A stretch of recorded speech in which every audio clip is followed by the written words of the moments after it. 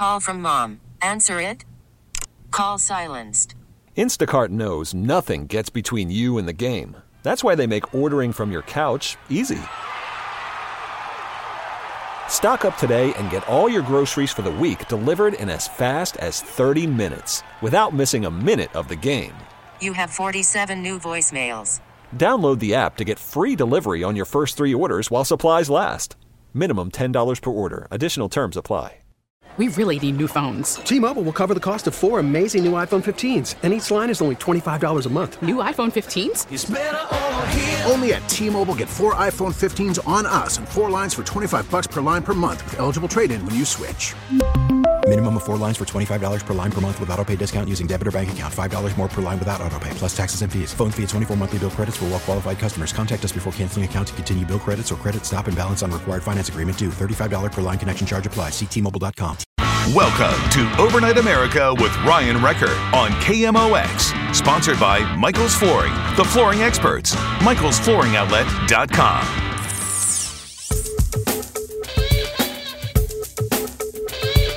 And welcome to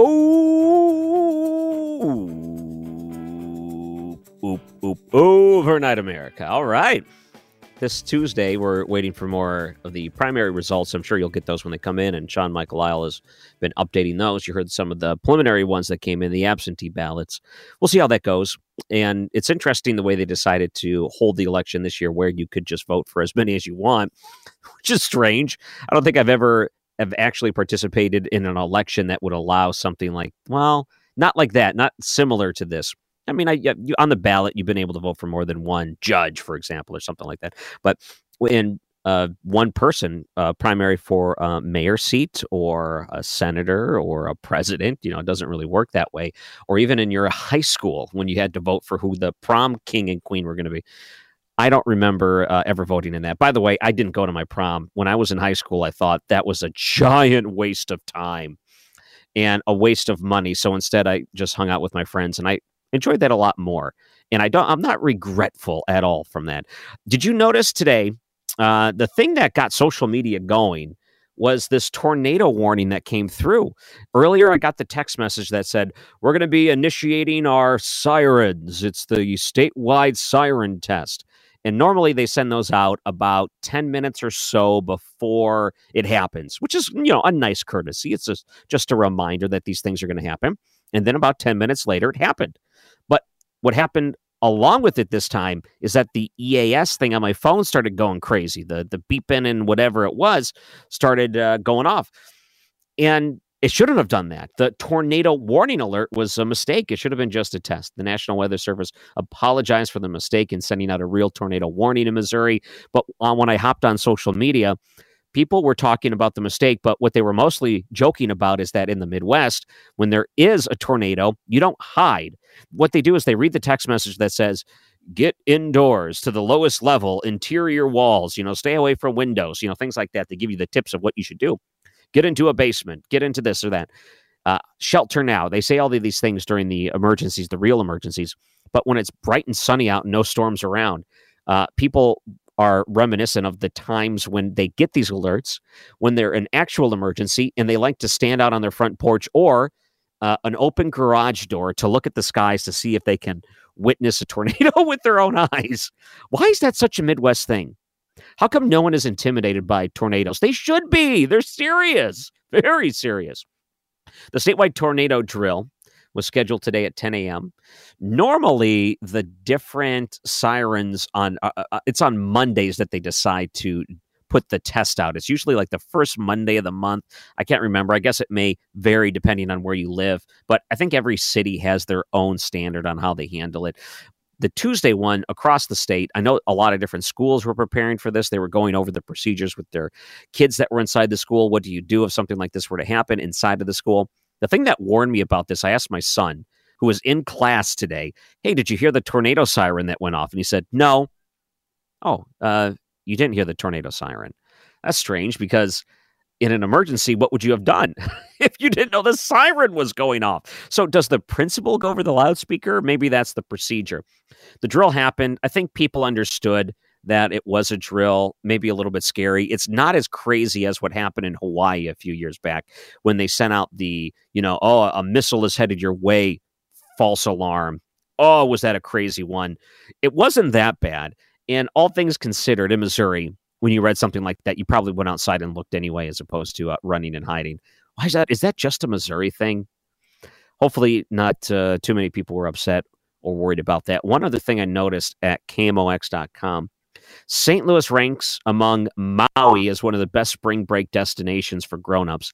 I don't quite understand this one.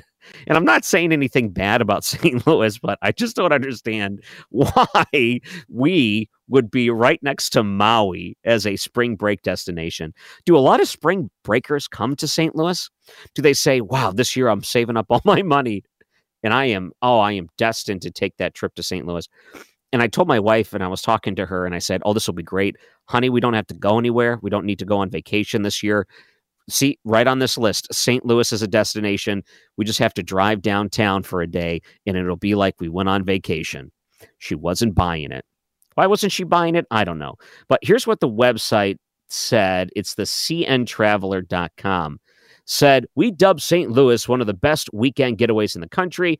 Destination certainly applies to a quick spring break vacation. Probably brings to mind visions of smoke, ribs, and brisket. Gets me excited just thinking about that.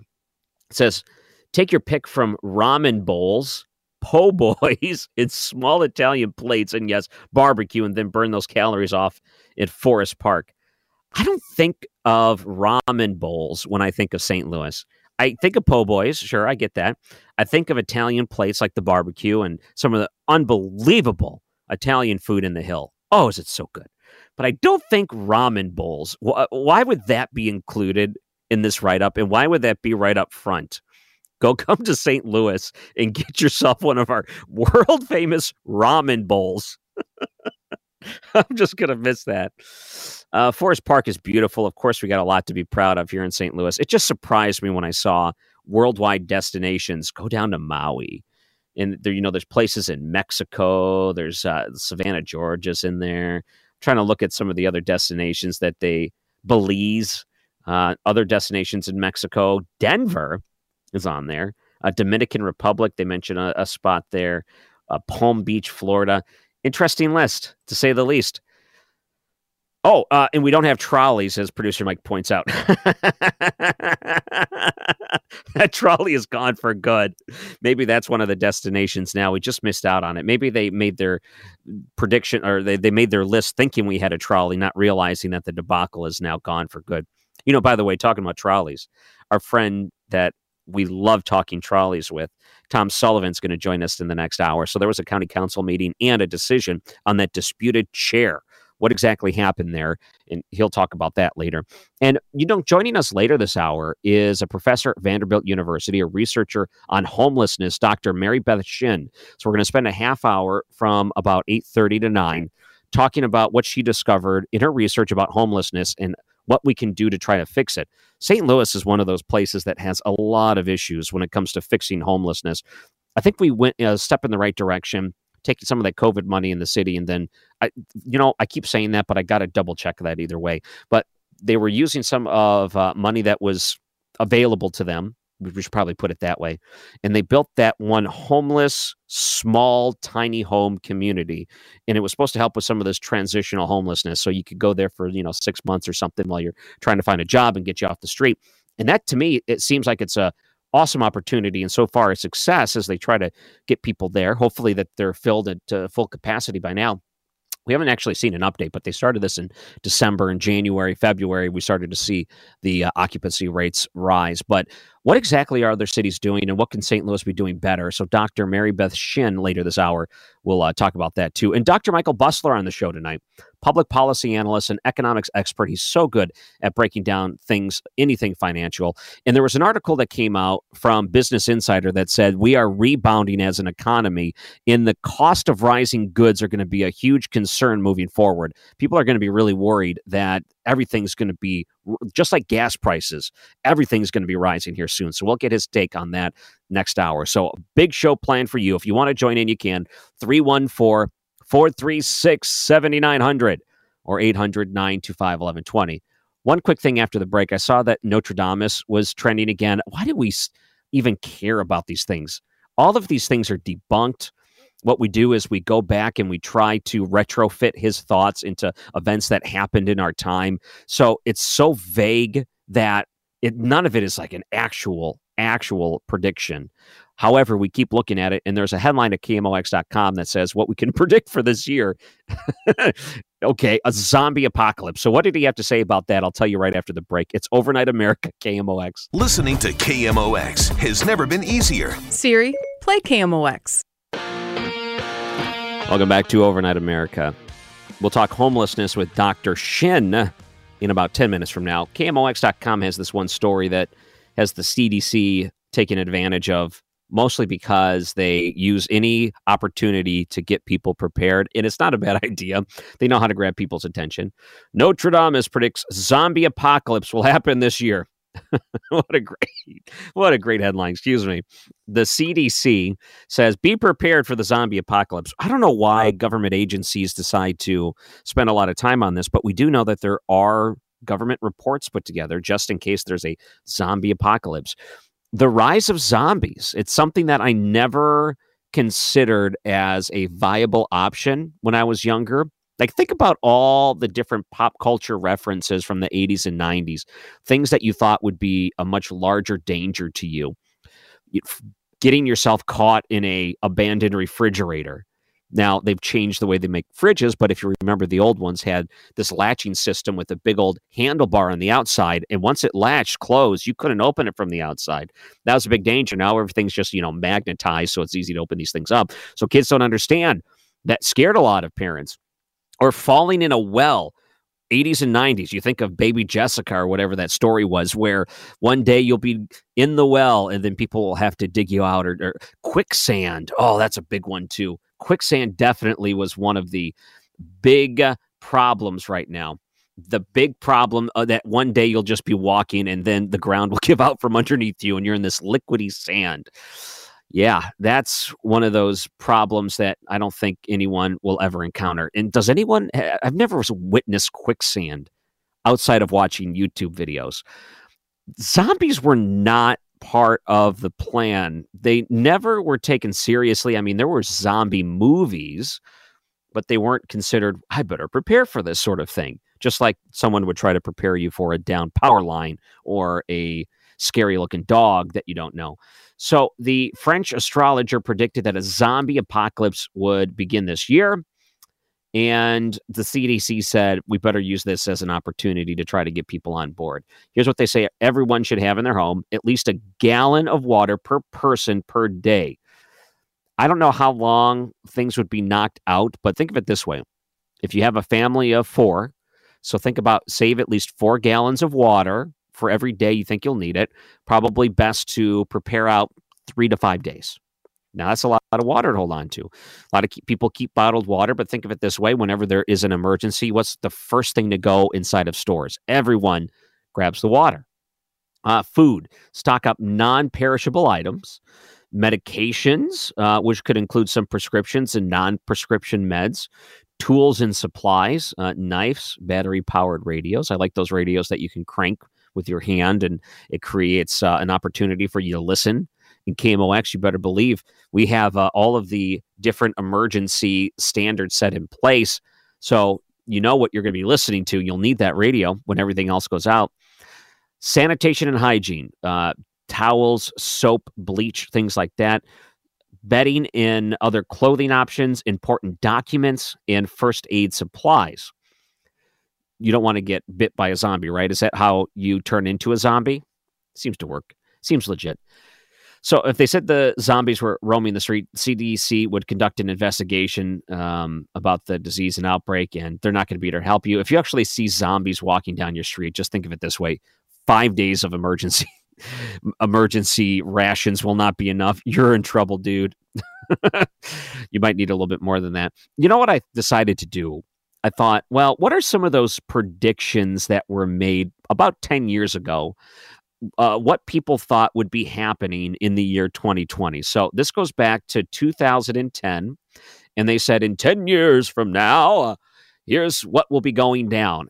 And I thought this might be good because we're a year removed from 2020. We'll know if these predictions came true or not. Let's go through a few of them. And this is from the Chicago Tribune, posted these predictions 10 years ago. 90% of all consumer goods will be home delivered. I wouldn't say 90%. There's a lot of home goods delivered, but I wouldn't put it at 90%. Here's another one. Biomonitoring devices that look like wristwatches will continuously update you on your blood chemistry, and microchips implanted into your forearm will interact with the heating and lighting systems of your buildings you enter. So anyone have a chip inside of them right now? No? Okay, that one did not come true. Rightfully so. I think a lot of people would resist it. I don't want no chip implanted in me. Give me out of that. Opt out immediately. Animal to human transplants will be routine. Wow, these are some really ambitious types of predictions. I mean, they went all out. They thought in 10 years, we're going to be changing a lot. Don't they know we don't change as fast? The sky car that can take off and land like a helicopter will hit the market. Oh, man. And then it will compact into a briefcase and you can carry it into your work as you are on a conveyor belt into your desk where your boss will yell at you because your name is George Jetson. Another prediction. By the end of the decade, Americans will be fed up with substituting virtual life for real life. The backlash against facelessness will prompt a resurgence of person-to-person interactions. Well, that didn't work out in a pandemic world. Oh, like this next prediction. All schools will be year-round, except last year when they forced you out of the school. Oh, that's the worst. You go 10 years out, pandemic hits. Poor kids are begging to get back into school, and we're still trying to deal with that. So, okay, that prediction didn't really pan out. We'll see smart mobile robots used in homes and factories, kind of. Even Schnucks has those robots that roam the aisles now. Wearable computers will free many people from offices. That's interesting. A lot of people have been freed from offices just for different reasons. It said within 5 years, 70% of new cars sold in the U.S. will be connected to the internet. No, not quite. Smelly vision technology will be available to plant microchips loaded into chemicals onto our TVs and will be used to enjoy aromas that go with the fashions, cookery, travels, and gardening. Probably for the best. I have a 6-year-old, so you watch those shows that have the passing gas jokes that kids love. Thank goodness the television itself doesn't omit that. We got enough of that going on anyway without a TV being involved. Universal preschool, I think you see a lot more of that. Instead of newspapers, you'll read a small, lightweight computer the size of a cigar that scrolls out the news you choose. What? You have a rolling device. Why did anyone think that would happen? Oh, boy. Okay, these are some of the predictions that they had in 2010 that would happen in 2020. Not even close. All right, fine. Maybe you think some of those are more realistic than not, but I thought we'd get a good laugh out of it. Just as valid as the CDC saying, hey, we might have a zombie outbreak. We can look into the future of predictions we know that will be filed as not true. A look at your weather right after the break. And a professor at Vanderbilt University, a researcher on homelessness and the author of In the Midst of Plenty, Homelessness and What to Do About It, Dr. Mary Beth Shin joins us after the break on Overnight America, KMOX. Call from mom. Answer it. Call silenced. Instacart knows nothing gets between you and the game. That's why they make ordering from your couch easy. Stock up today and get all your groceries for the week delivered in as fast as 30 minutes without missing a minute of the game. You have 47 new voicemails. Download the app to get free delivery on your first 3 orders while supplies last. Minimum $10 per order. Additional terms apply. We really need new phones. T-Mobile will cover the cost of 4 amazing new iPhone 15s, and each line is only $25 a month. New iPhone 15s? It's better over here. Only at T-Mobile, get 4 iPhone 15s on us and 4 lines for $25 per line per month with eligible trade-in when you switch. Minimum of 4 lines for $25 per line per month with autopay discount using debit or bank account. $5 more per line without autopay, plus taxes and fees. Phone fee at 24 monthly bill credits for well-qualified customers. Contact us before canceling account to continue bill credits or credit stop and balance on required finance agreement due. $35 per line connection charge applies. See T-Mobile.com. Spring is a time of renewal, so why not refresh your home with a little help from Blinds.com? we make getting custom window treatments a minor project with major impact. Choose from premium blinds, shades, and shutters. We even have options for your patio, too. Blinds.com invented a better way to shop for custom window treatments. There's no pushy salespeople in your home or inflated showroom prices. Our design experts can help you find the perfect window treatments on your schedule. We'll even send free samples directly to you. Plus, we can handle the measuring and installation for you. Unlimited window treatments installed for just one low cost. And with Blinds.com, you'll always get transparent pricing. No hidden fees. Our free shipping and 100% satisfaction guarantee can put the spring back into your step and into your home, too. Shop Blinds.com right now and save up to 45%. Up to 45% off for a limited time at Blinds.com. Blinds.com. Rules and restrictions may apply. News Radio 1120, KMOX, the voice of the Cardinals. Welcome back to Overnight America. Wow, these nights, they just go by so quick. Thanks for spending it with us, choosing to spend it with us. And I wanted to bring on a guest, a professor at Vanderbilt University, a researcher on homelessness, and author of a book called In the Midst of Plenty, Homelessness and What to Do About It, Dr. Mary Beth Shinn. Thank you for joining us on KMOX. Thanks so much for having me. Homelessness is an issue in a lot of cities, including St. Louis. I know that we particularly like to think it's one that we're alone, but man, so many cities have a hard time finding ways to combat this. We watch the coasts like the West Coast in Los Angeles and some of these places where it's just overrun. And I'm wondering what kind of things you found in your research, the state we're in right now in the United States when it comes to homelessness. Well, there's no state in the United States where a full-time minimum wage worker can afford a two-bedroom apartment, and there are precious few counties where that full-time worker can afford even a one-bedroom apartment or a studio. So it's not surprising that we have a lot of homelessness. And if you make housing affordable, you can do something about it. So in a large study I was involved with, we gave families access to housing vouchers that held their rent to 30% of their income. And that ended homelessness. It reduced residential moves, doubling up, and it had all kinds of radiating benefits for families. Less domestic violence, less substance abuse, less psychological distress, better food security, fewer behavior problems for kids, fewer separations of children from families, all by making housing affordable. Tell me again about this voucher system. So you held it to a certain percentage of their income, and was it a nonprofit that was involved that would supplement the rest?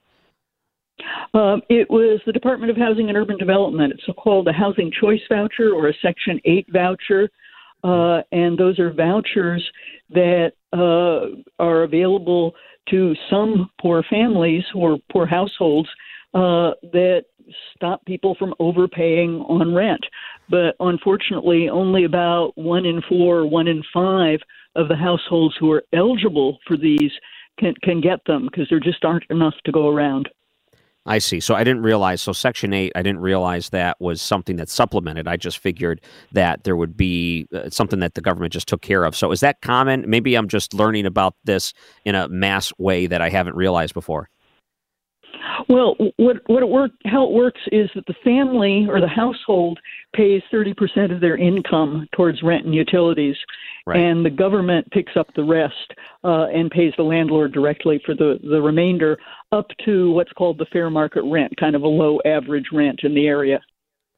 I see. Okay. So, see, I'm learning something a little bit new. So that voucher system has been around for a while then.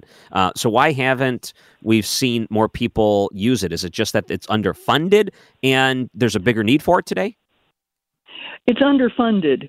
So it's grown from only about $2 billion to $2.2 billion over the last 20 years as the population has increased, and there just aren't enough vouchers to go around. So waiting lists are long. In many places, waiting lists are closed.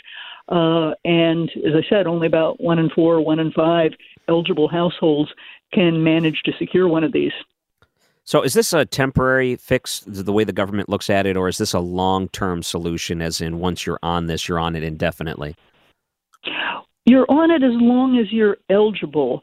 So as your income increases, it becomes less and less valuable, right? You're paying it more and more of your income towards rent, or not a larger proportion, but as your income goes up, your ability to pay rent goes up, and it stops being of any use.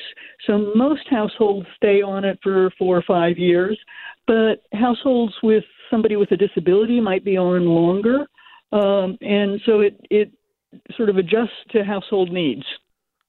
What do you find when it comes to the different properties that allow this sort of thing? So sometimes if you're looking for a place to live, they'll have a disclaimer on it very specifically if they accept that or not. Do you find that there are just less options for people to choose from that are desirable?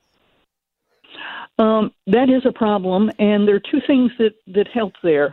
One is that where there's legislation that says landlords can't discriminate on the basis of how the rent is going to get paid, source of income discrimination is what it's called, it's easier to use those vouchers.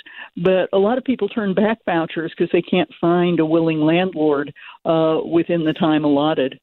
The other thing that would help, and some communities have this, is what's called a small area fair market rent. So the vouchers are keyed to the rent in the vicinity. And if the vicinity is a great big metropolitan area, greater St. Louis, that means that you'll overpay in some poor neighborhoods and you'll underpay in some wealthy neighborhoods. And so households get shunted into the poorer neighborhoods. But if you have these small area fair market rents down to the level of, say, a zip code, that enables families or households to rent in a variety of neighborhoods. I found here in St. Louis, they decided to put together a park of these tiny homes. And I know that some other places have experimented with that before. So do you see that as a viable option in the future for temporary housing for the homelessness? Well, I think we need to experiment with a variety of different kinds of housing. Manufactured housing, that's trailers, modular housing, single-room occupancy hotels. These days it's called co-housing, where you have a private area that's small and you share some amenities with your neighbors. So I think we need a variety of different kinds of housing. I don't think the tiny house market is going to approach the scale that we need.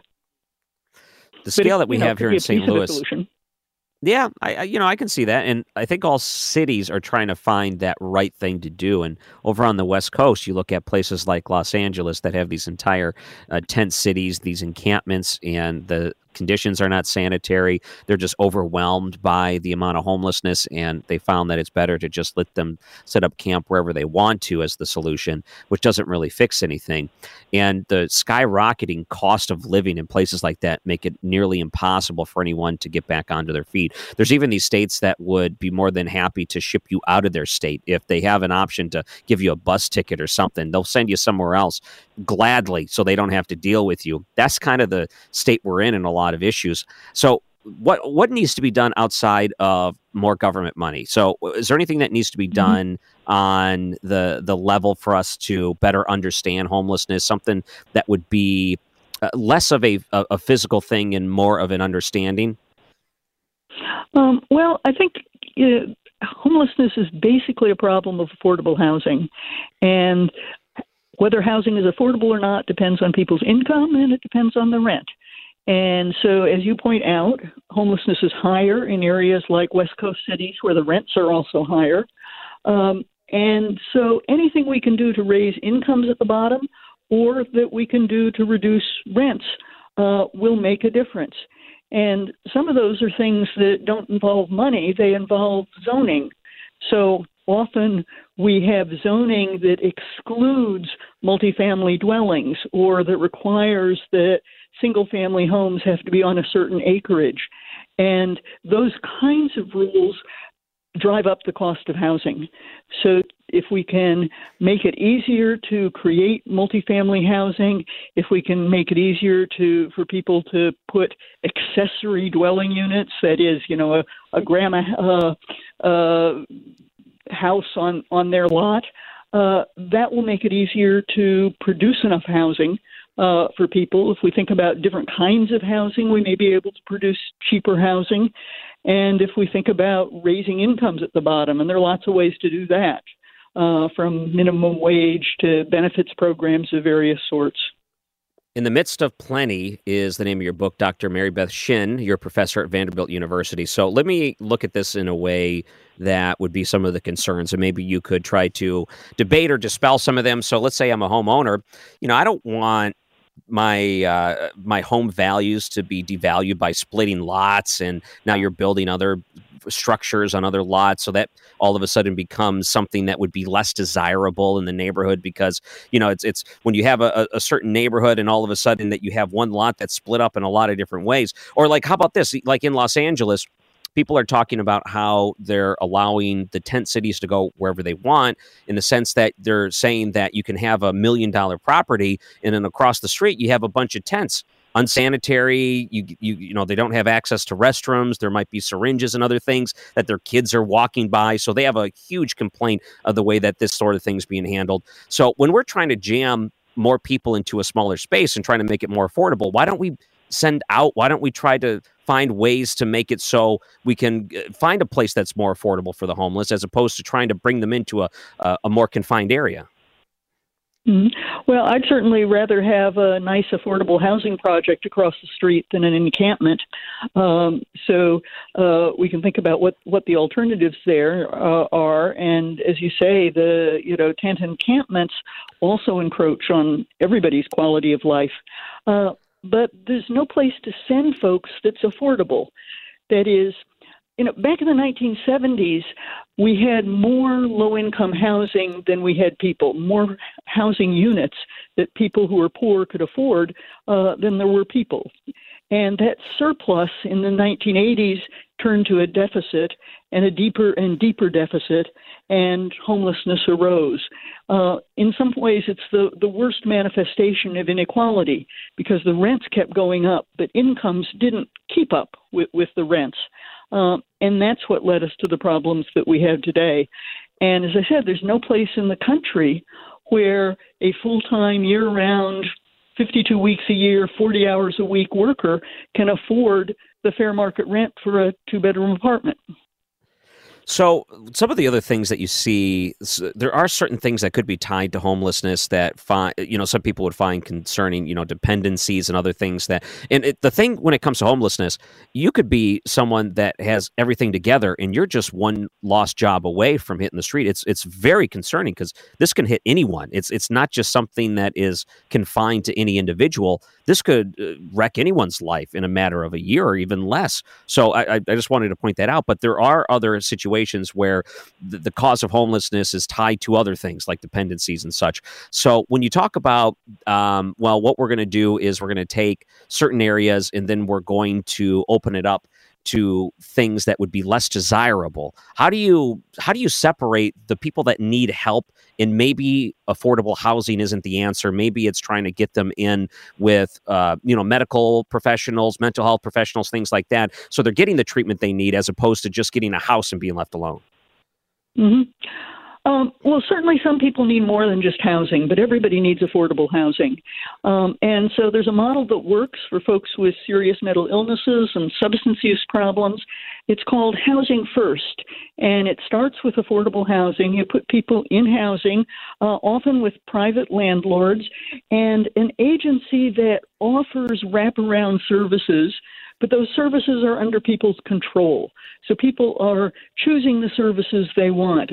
Services don't work very well when you foist them down somebody's throat, but they work much better if people choose them freely. And some of the services that are important are services to landlords, to make sure that the landlord has somebody to call if there's a problem. Or if the tenant is hearing voices and goes crawling into the wall to come in and plaster and paint before the landlord even has to worry about it. So that kind of model, with wraparound services under people's control, but without prerequisites for getting into housing. You put people in the housing is a right, and then you offer them the services. They avail themselves of the ones they find useful. that works beautifully to get even people with serious mental illness and substance problems off the street and housed with decency and dignity. Great. Do you mind holding on after the break? I'd love to talk to you more about this. Super. And if people wanted to find your book, where can they look? It's on Amazon or Barnes & Noble. Not necessarily every bookstore, but it's out there. Yeah, in the midst of plenty, homelessness and what to do about it. Dr. Mary Beth Shinn will continue with her right after the break on Overnight America, KMOX. Now back to Overnight America on KMOX. Sponsored by Michael's Flooring, the flooring experts. MichaelsFlooringOutlet.com. She's a professor at Vanderbilt University, a researcher on homelessness, and the author of In the Midst of Plenty, Homelessness and What to Do About It. Dr. Mary Beth Shinn, thank you again for hanging around with us tonight on Overnight America. My pleasure. So my producer, Mike, was wondering if you call your security team the Shin Guards. Extra N in the name, but I certainly used to use them when I played field hockey. Oh, not bad. All right. So something you mentioned right before the break, and I wanted to ask you because I wasn't sure if I heard that right. So are you approaching homelessness? Do you believe housing is a right? I do believe that housing is a right. Not everybody agrees with me on that. But housing is essential for people to get on with their lives. And it's in all of our interests to house all of our neighbors. But I do think that food, shelter, clothing are human rights. So do you think that the government then should be creating more government housing if it's a right provided by the government as opposed to, let's say, an individual landlord that owns a property or a complex? Well, I think government has a responsibility to set the stage so that people can afford housing, and that includes providing some housing subsidies for people who can't afford housing on their own. It includes trying to have basic income supports for example, people with disabilities who aren't able to work on their own so that they can afford housing. It includes thinking about zoning in ways that permit housing to be built and a variety of housing options to be built so that everybody can find something. So moving forward, do you think that homelessness will ever be solved? Yes, I think it's in our power to do it. Finland has essentially ended homelessness with a concerted effort. They're not as wealthy as the United States, but they put their minds to it. We cut veteran homelessness in half by focused efforts, by providing more vouchers and doing short-term rental subsidies, doing prevention. Basically, HUD and the Veterans Administration and state and local governments, mayors, put their minds to it, and we cut veteran homelessness in half. I mean, we really didn't have homelessness in the 1970s. We had a few people in skid rows. They were an older generation. One of the books at the time was called Old Men Drunk and Sober. And social scientists thought that when that generation passed, homelessness would as well. But as housing costs began to outpace people's incomes, that's not what happened. We didn't end homelessness. We started to see more and more of it. And new groups of people, young men, minorities, women, and even families. Today, the age at which you are most likely to be in a homeless shelter is infancy. Infants are wonderful, but they are also costly, and they take parents out of the workforce, or they require people to pay for their care. And so it's not surprising that young families are some of the folks that are experiencing homelessness. So, Dr. Mary Beth Shinn, your book, In the Midst of Plenty, where can people find it if they wanted to check it out? It's at Amazon. It's at Barnes & Noble. You can get it in hard copy. You can get an electronic version. Well, you can find it on there, Homelessness and What to Do About It. Thank you so much for coming on tonight and talking a little bit about this subject. We know it's a big deal here in St. Louis. It's something we've fought for an awful long time, something that we're always trying to find solutions for. Thank you for spending some time tonight. Thanks so much for having me. And Dr. Mary Beth Shinn joins us on the Bommarito Automotive Group guest line. Interesting studies there, for sure. Yeah, St. Louis has had its problems. I should have brought up Larry Rice's outfit and everything he's done since the 70s even to try to help homelessness. And when you have these private entities that are doing everything they can and still having issues with it. So coming up right after the break, Dr. Michael Busler. He's a public policies analyst, an economics expert, and a professor of finance at Stockton University. Prices are rising. It's not just gas. What are we going to do about it? And what does that mean when it comes to rebounding the economy? This is Overnight America, KMOX. We really need new phones. T-Mobile will cover the cost of 4 amazing new iPhone 15s, and each line is only $25 a month. New iPhone 15s? It's better over here. Only at T-Mobile, get 4 iPhone 15s on us and 4 lines for $25 per line per month with eligible trade-in when you switch. Minimum of 4 lines for $25 per line per month with autopay discount using debit or bank account. $5 more per line without autopay, plus taxes and fees. Phone fee at 24 monthly bill credits for well-qualified customers. Contact us before canceling account to continue bill credits or credit stop and balance on required finance agreement due. $35 per line connection charge applies. See T-Mobile.com. Spring is a time of renewal, so why not refresh your home with a little help from Blinds.com? We make getting custom window treatments a minor project with major impact. Choose from premium blinds, shades, and shutters. We even have options for your patio, too. Blinds.com invented a better way to shop for custom window treatments. There's no pushy salespeople in your home or inflated showroom prices. Our design experts can help you find the perfect window treatments on your schedule. We'll even send free samples directly to you. Plus, we can handle the measuring and installation for you. Unlimited window treatments installed for just one low cost. And with Blinds.com, you'll always get transparent pricing. No hidden fees. Our free shipping and 100% satisfaction guarantee can put the spring back into your step and into your home, too. Shop Blinds.com right now and save up to 45%. Up to 45% off for a limited time at Blinds.com. Blinds.com. Rules and restrictions may apply.